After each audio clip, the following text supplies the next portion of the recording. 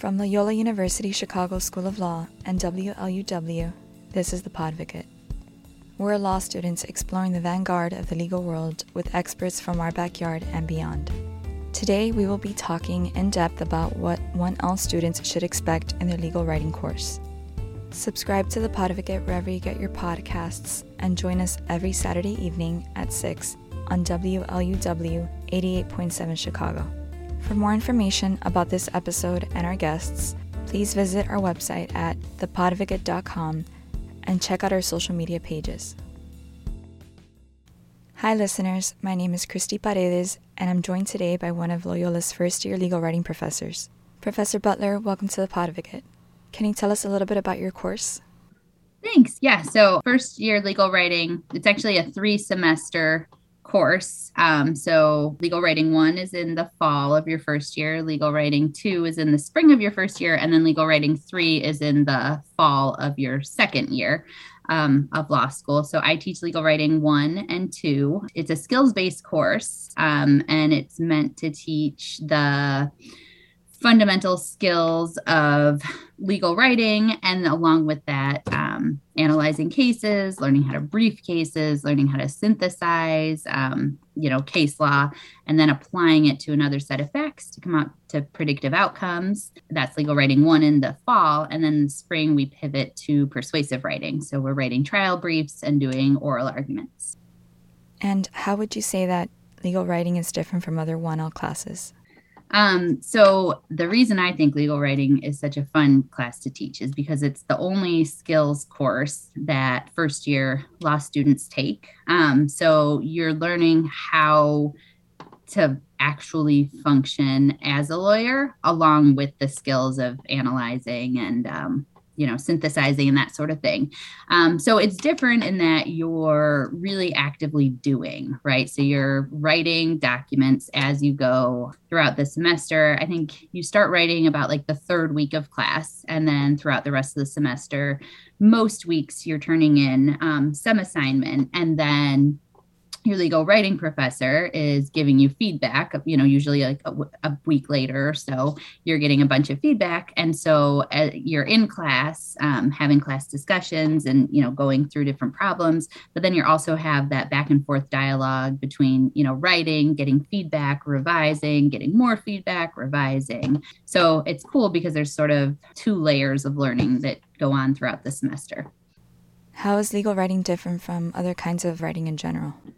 Yeah. So it's legal writing's particularly formulaic. So it's kind of like learning a different language at first. And there is legal writing jargon, so there's names for certain paragraphs, so there's like your umbrella paragraph where you're giving the reader the background context.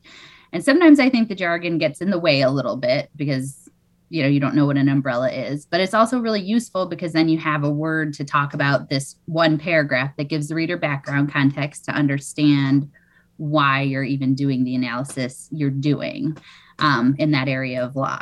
It's different in that way that, there's a pretty strict formula and you really can't stray from it. So some students initially, feel like they want to change things up because they don't want it to be too boring or repetitive. But a lot of times the repetition is really helpful because if you're trying to explain a really complex area of law to a person who's unfamiliar with it, having that formula or repetition can really help the reader, be able to absorb that sort of high level analysis. Another big difference is in terms of organization. So it helps really in all forms of communication, but particularly in legal writing, there's this huge focus on moving from broad to specific ideas. So within the whole document, broad to specific, within each paragraph, broad to specific. And that's new for a lot of people, particularly people who've done a lot of writing in undergrad, have a tendency to end a paragraph with their main point or want to sum things up in the last sentence of a paragraph.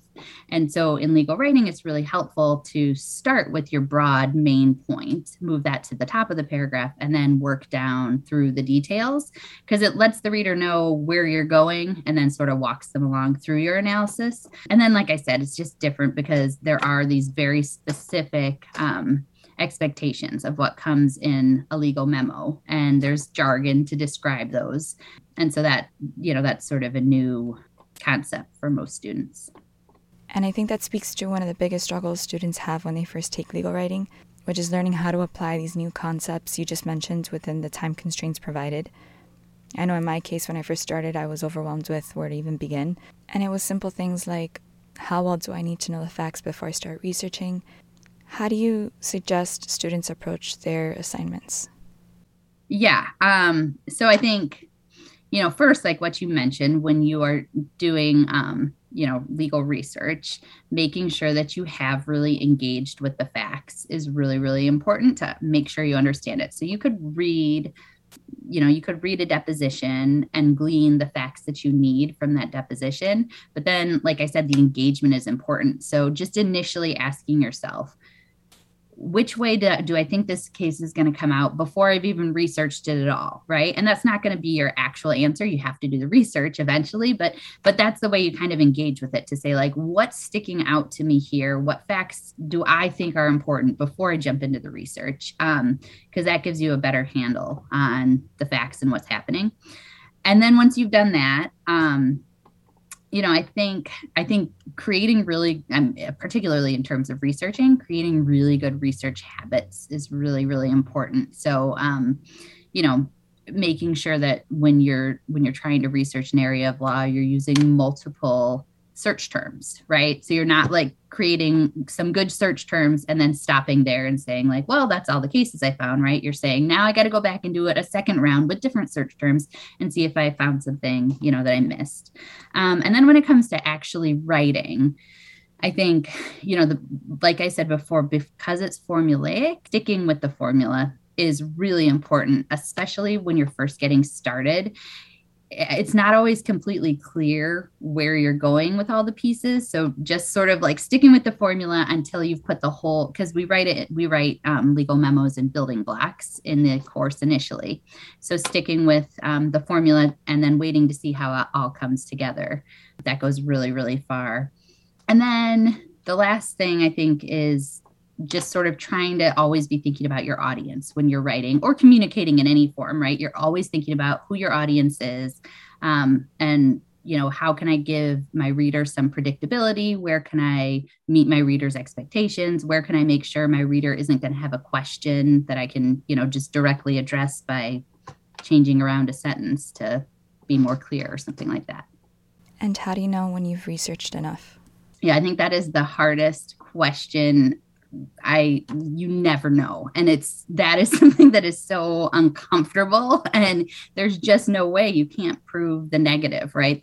You can't prove there's no more cases out there that, you might have missed. And that is terrifying. Because there's, you can make sure you're using good law, right? You can look up a case's history. You can make sure, your cases are in point, but you just never know. Is there something out there you might have missed? So the rule of thumb that I use is, if you've gone around in the same circle 3 times, then you can call it. So, that means like you've come up with search terms, like I said, then you've tried alternative search terms, and you just keep coming on the same cases over and over and over and over. So you go in that full circle, and then you do that 3 more times where you just are like, I've tried everything. I'm just coming up with the same cases over and over and over each time I go through this. The 3rd time, that's when I call it and say, like, if there's something else out there, I can't find it. I'm not going to find it. I've exhausted it. But it is an annoying feeling, because you're just like, but it could be out there. And, at some point you do just have to call it. Do you have any advice on time management? That's another challenge of law school in general, and also legal writing, because it is a different format than most of the rest of the 1L classes.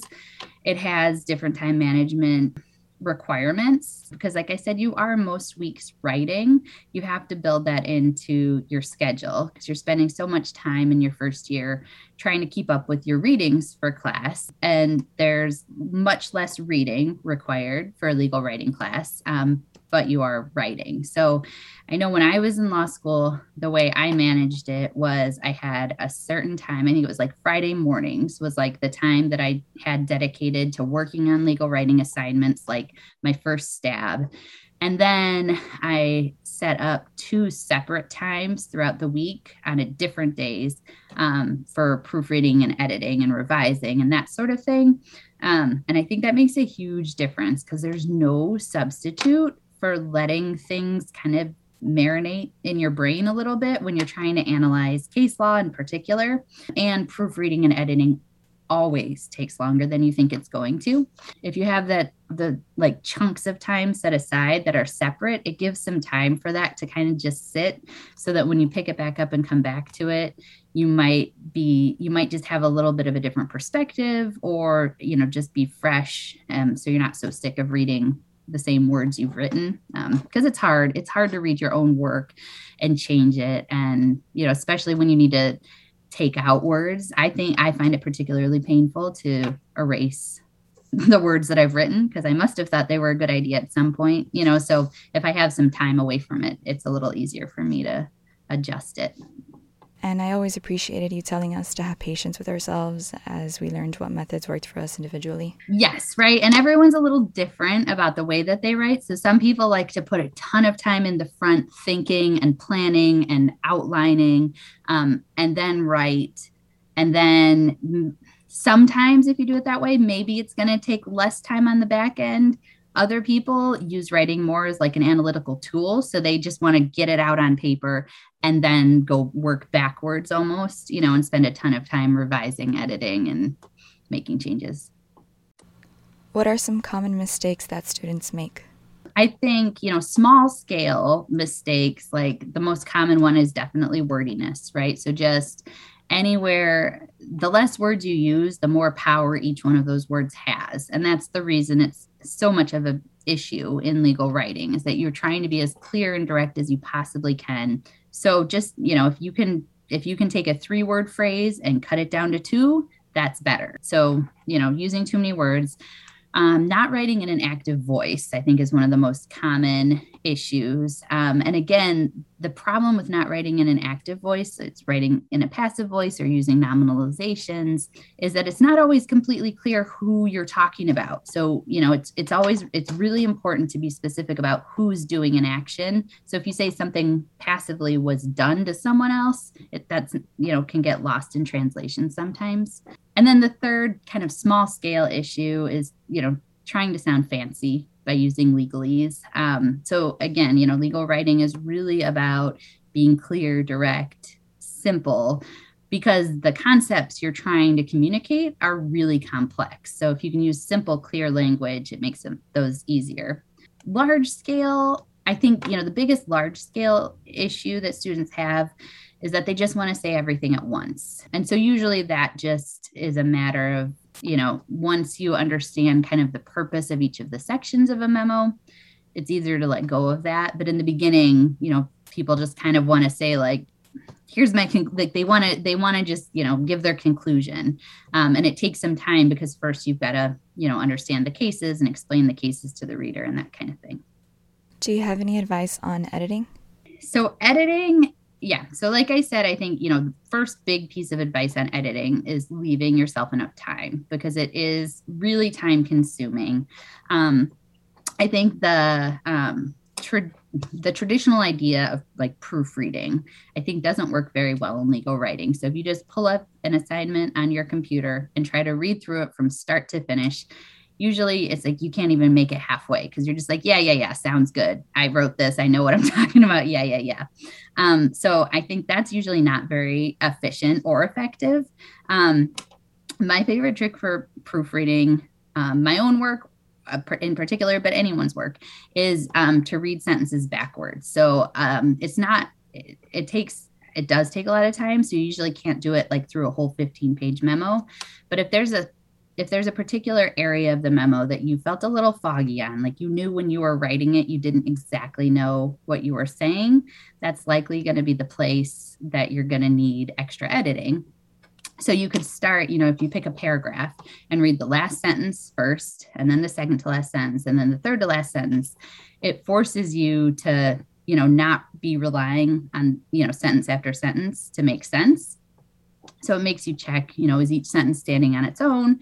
And then you also just catch, typos and, misspelled words, especially the words that are spelled correctly, but it's just the wrong word, that spell check won't catch.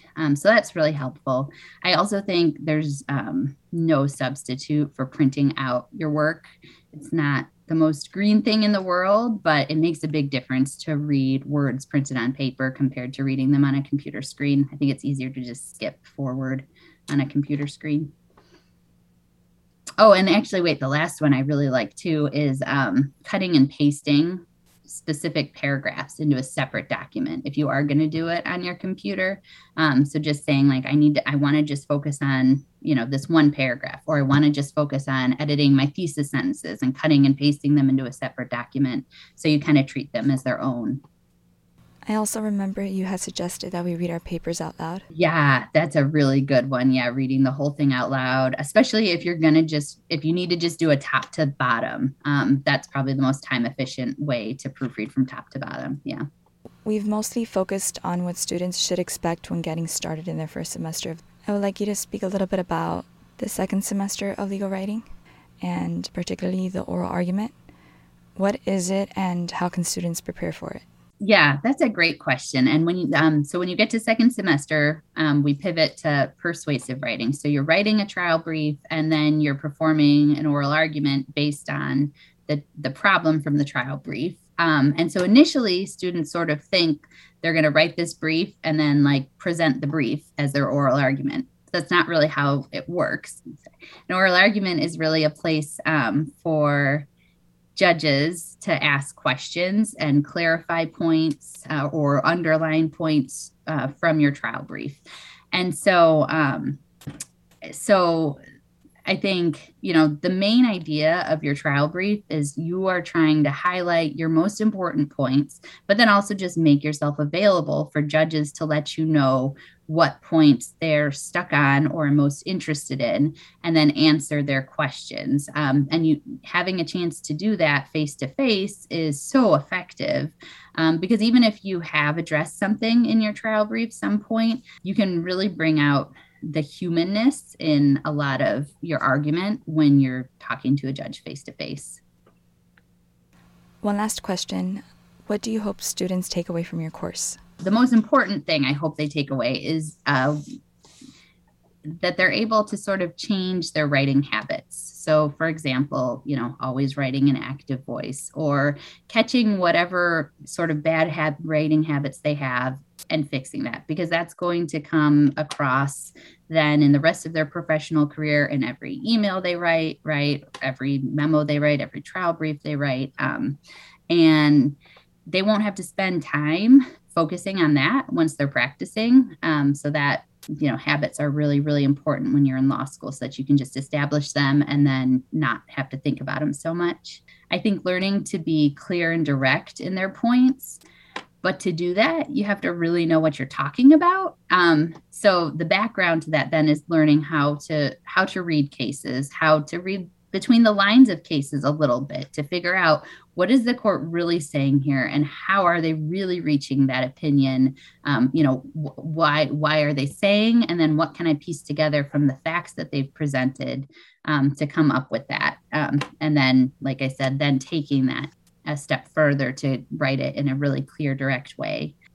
And then the third big thing is learning how to apply facts from a case, and the law from a case to another set of facts, so that either you can be persuasive about it if you're writing, a brief or something like that, or to be objective and come to a predictive outcome about how a case is likely to come out based on, precedent.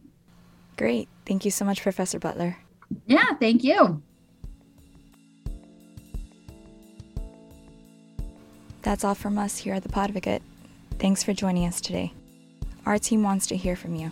If there's a topic you want the show to cover, please email us at thepodvocate@gmail.com. Visit our website at thepodvocate.com for more information on this episode and our guests. The Podvocate is produced by WLUW, the student-run independent radio station broadcasting from the School of Communications at Loyola University Chicago. Our senior editors are Olivia Ashe, Emmett Harrington, and Lenny Reinhardt. Our associate editors are Christy Paredes and Marissa Polowitz. Our editor-in-chief is Leanne Josund. Special thanks to Professor John Dane for providing the resources and support to make this show possible. From Loyola University Chicago School of Law, this has been The Podvocate.